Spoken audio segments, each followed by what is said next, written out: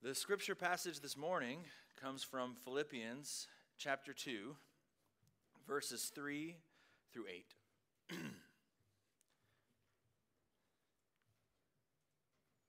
Do nothing out of selfish ambition or vain conceit. Rather, in humility, value others above yourselves, not looking to your own interests, but each of you to the interests of others. In your relationship with one another, have the same mindset as Christ Jesus, who being in the very nature God, did not consider equality with God something to be used to his own advantage. Rather, he made himself nothing, taking the very nature of a servant, being made in human likeness.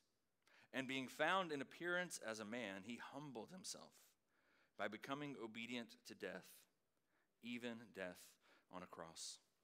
This is the word of the Lord. You can be seated.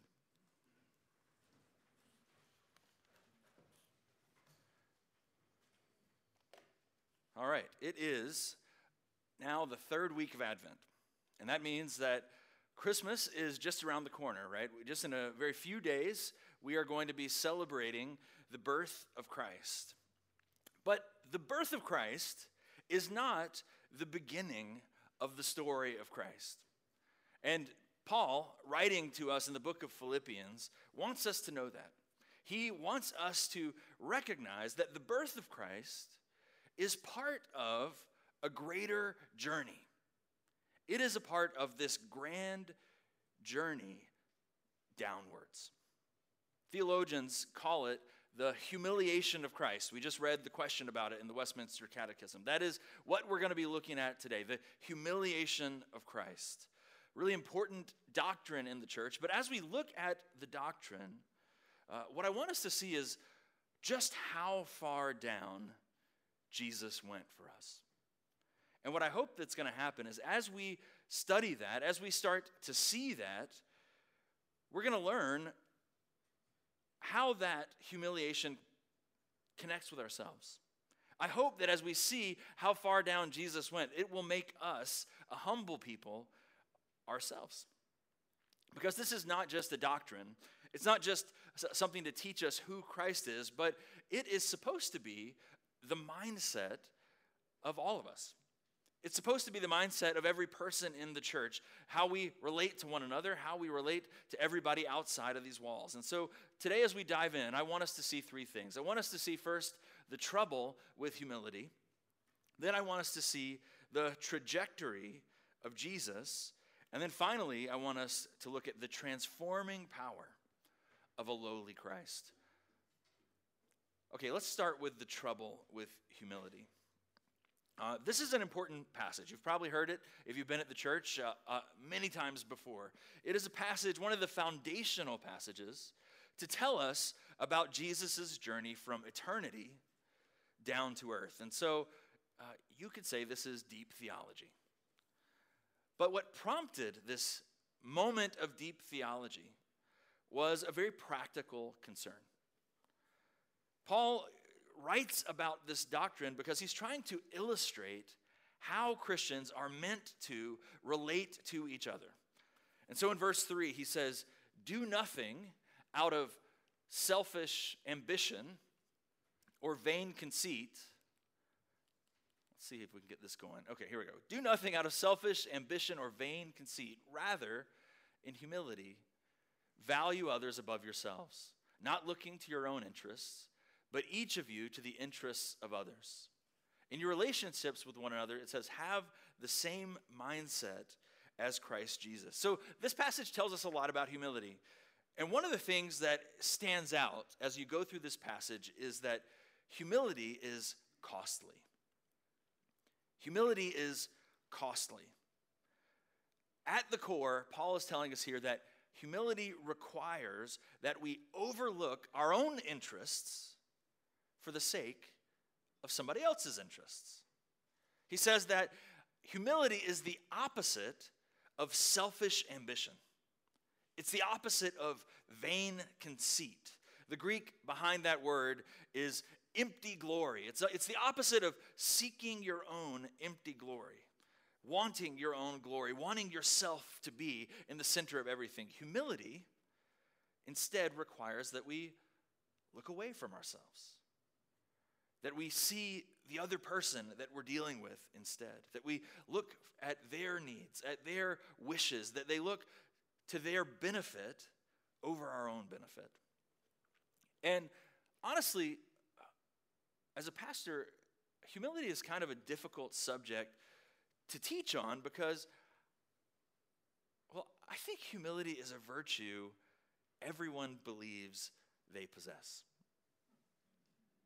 Have you thought about that? I think everyone believes that they possess the trait of humility. I have never met anyone who says, you know, one thing about me is I'm very arrogant. I am just full of pride. I am better than everyone, and I know it.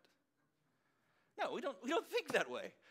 Most of us, we think, I have a pretty fair estimation of myself.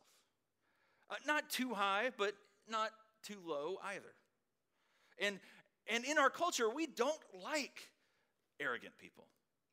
We hear stories about arrogant people, and we think those people are jerks, right? Just a few weeks ago, there was a story in the news about one of the famous late-night talk show hosts, and he had gotten banned from a restaurant after repeated offenses of going into this place and just yelling at the waitstaff, being angry with them over silly things, a flake of egg yolk in his only egg white omelet, things like that. We hear those stories and we say, man, that guy is arrogant. He's prideful. I would never treat somebody like that. But real humility, it's more than that. It's not just some internal assessment of ourselves.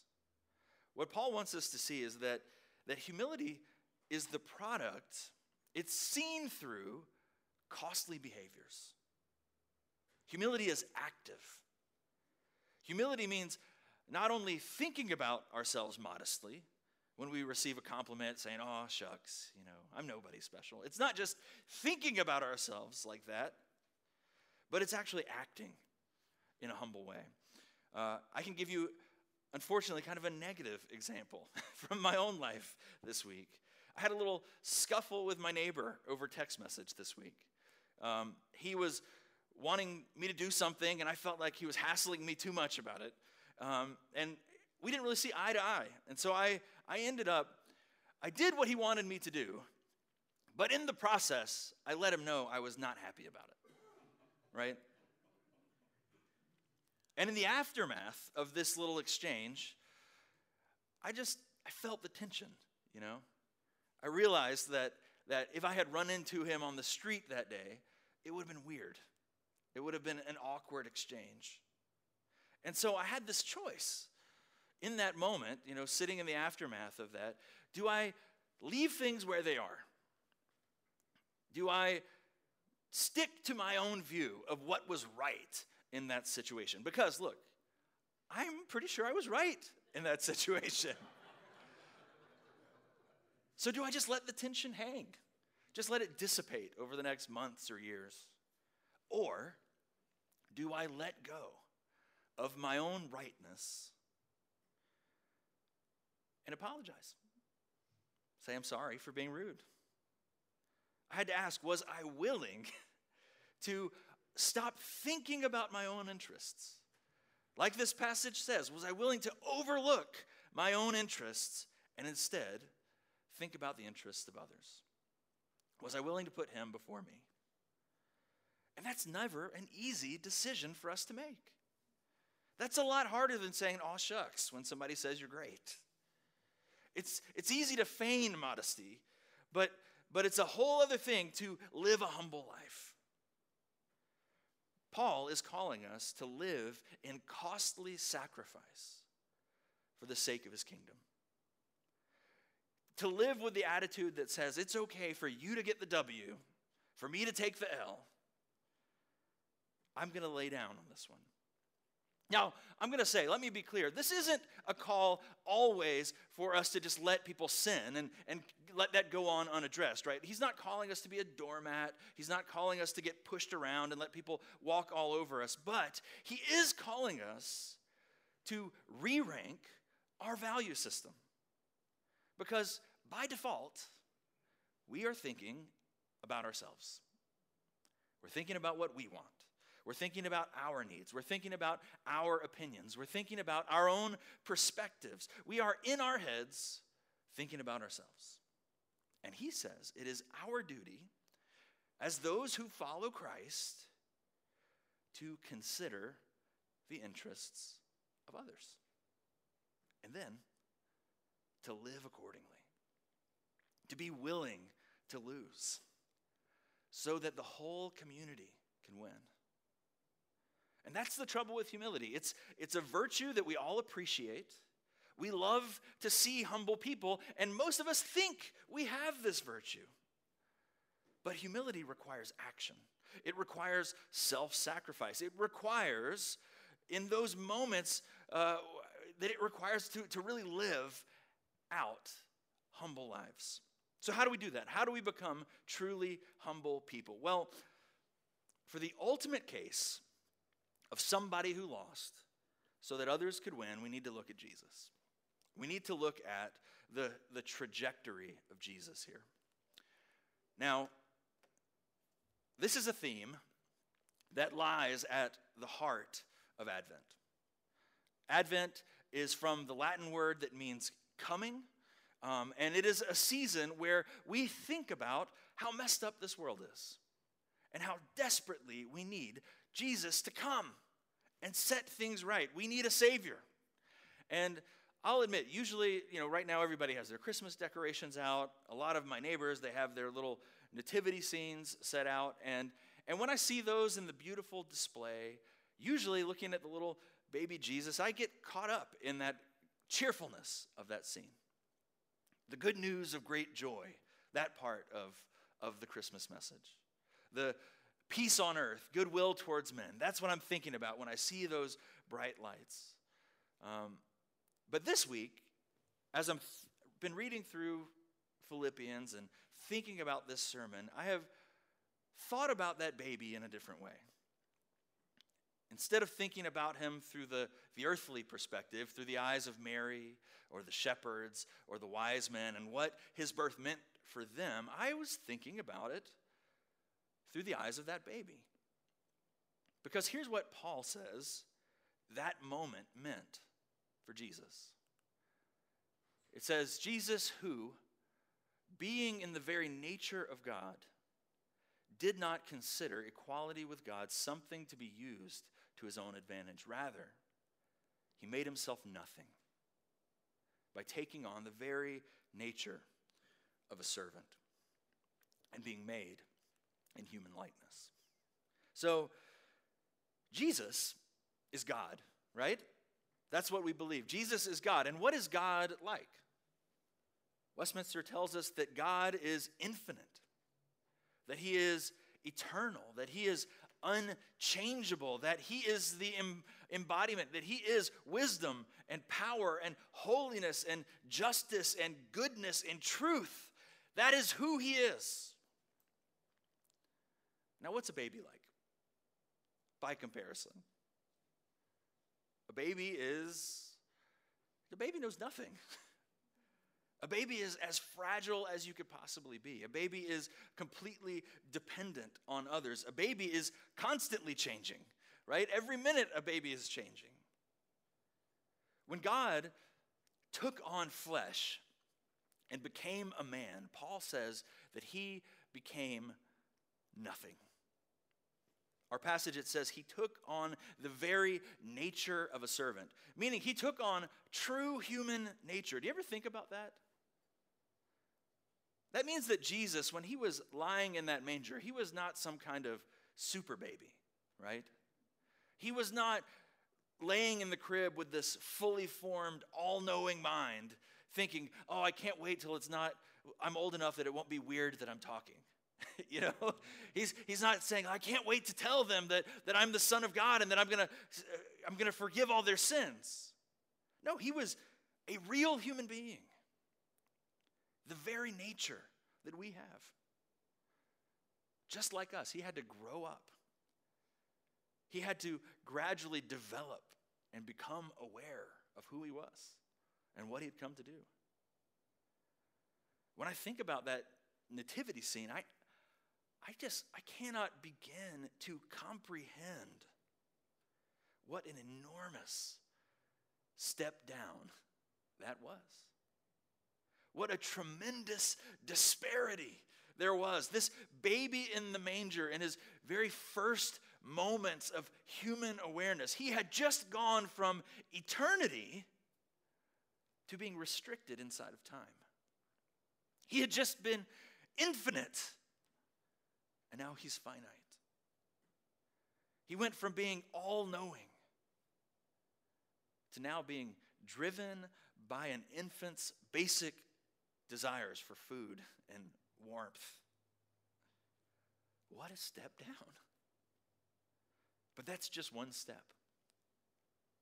Do you realize that throughout his entire life, Jesus kept stepping down? He was the king of the universe. But he wasn't born into the royal family.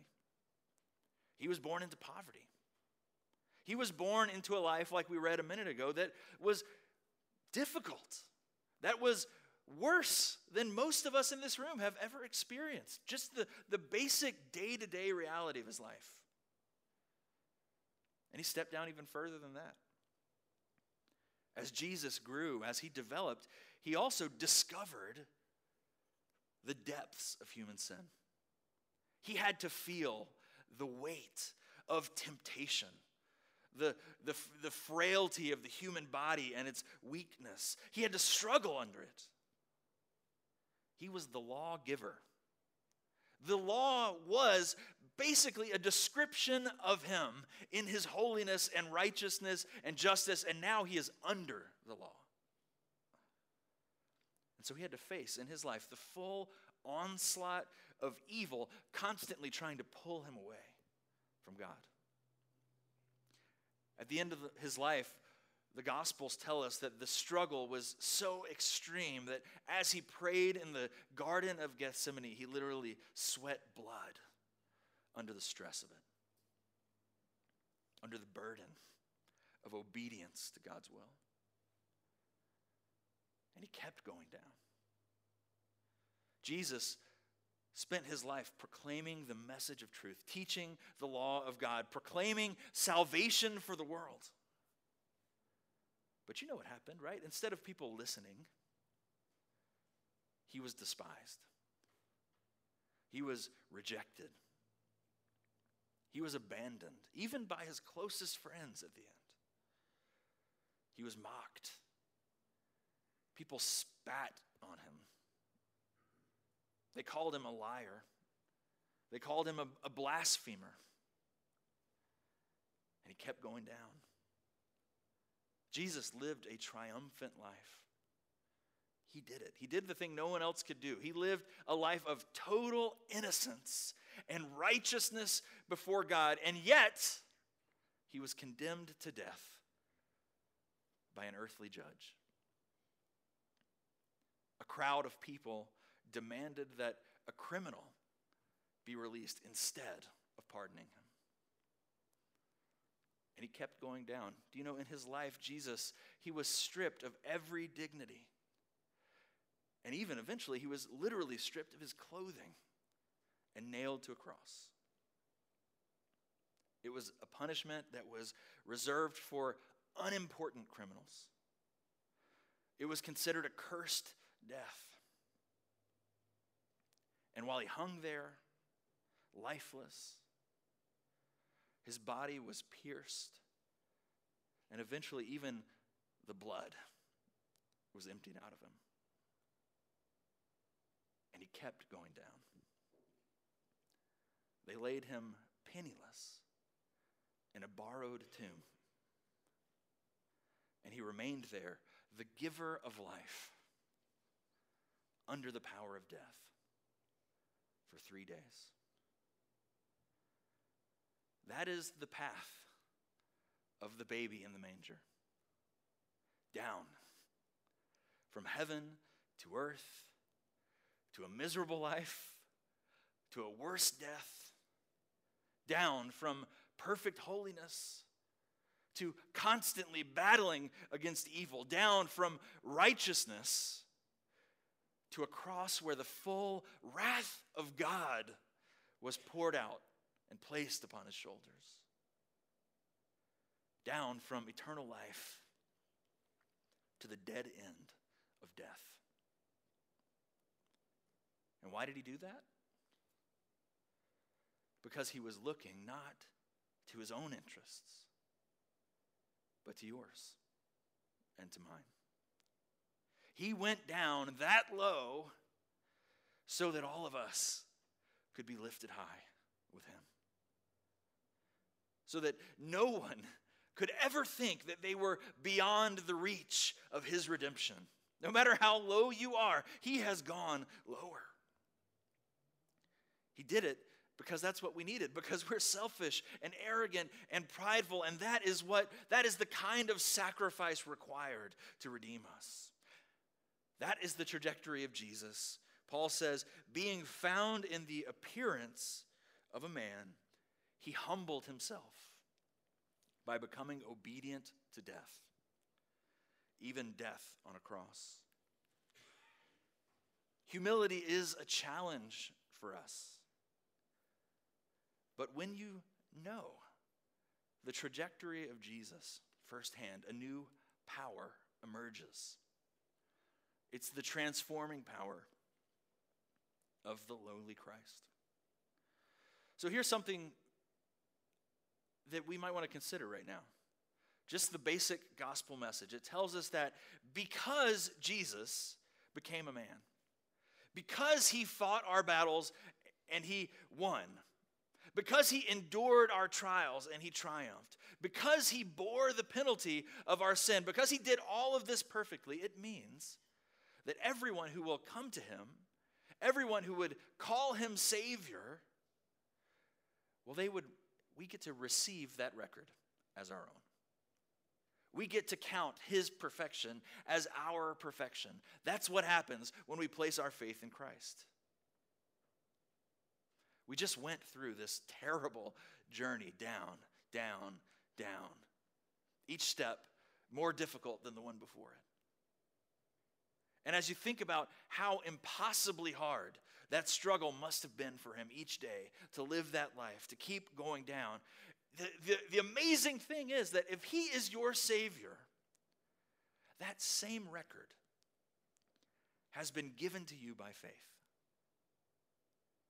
It's just like you did it. That is why God became man. He was humiliated so that you could be exalted. We didn't deserve it. We were in the wrong. We were foolish. We were arrogant. We were prideful. But he came for us out of love, and he delivered us by laying down his own life. He was humiliated so that we could be exalted. And so, in light of that theological truth, that this record has been given to you by faith, let's go back to verse 5. Paul says, in your relationships with one another, have the same mindset as Christ Jesus.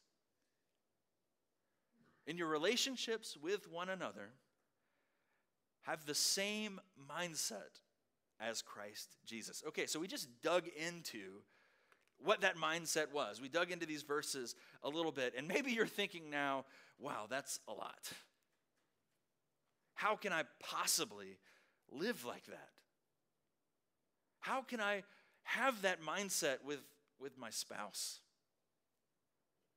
How can I have that mindset with my family members? How could I have that mindset with the people in this room, the people sitting next to me in the pews? How on earth can I do this?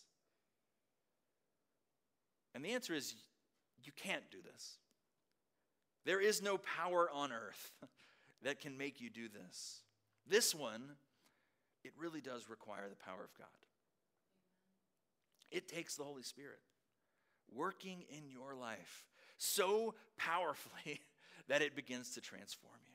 We need a power from outside of ourselves if we're going to live a life of Christ-like humility. We can't do this on our own. See, the world that we live in is always telling you the exact opposite, is it not? The world is telling you to stand up for yourself, to assert your rights, to claim what's yours.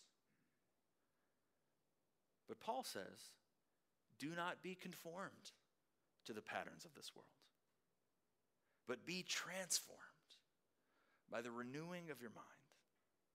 See, we can only live a life like this kind of humble life, when we are constantly being renewed, when we have the mind of Christ. We can only live like this when God impresses on each of our hearts the depths of our sin. When we're able to really see how arrogant we are, that we're not humble people, actually. That when push comes to shove, we're kind of prideful. We're kind of arrogant.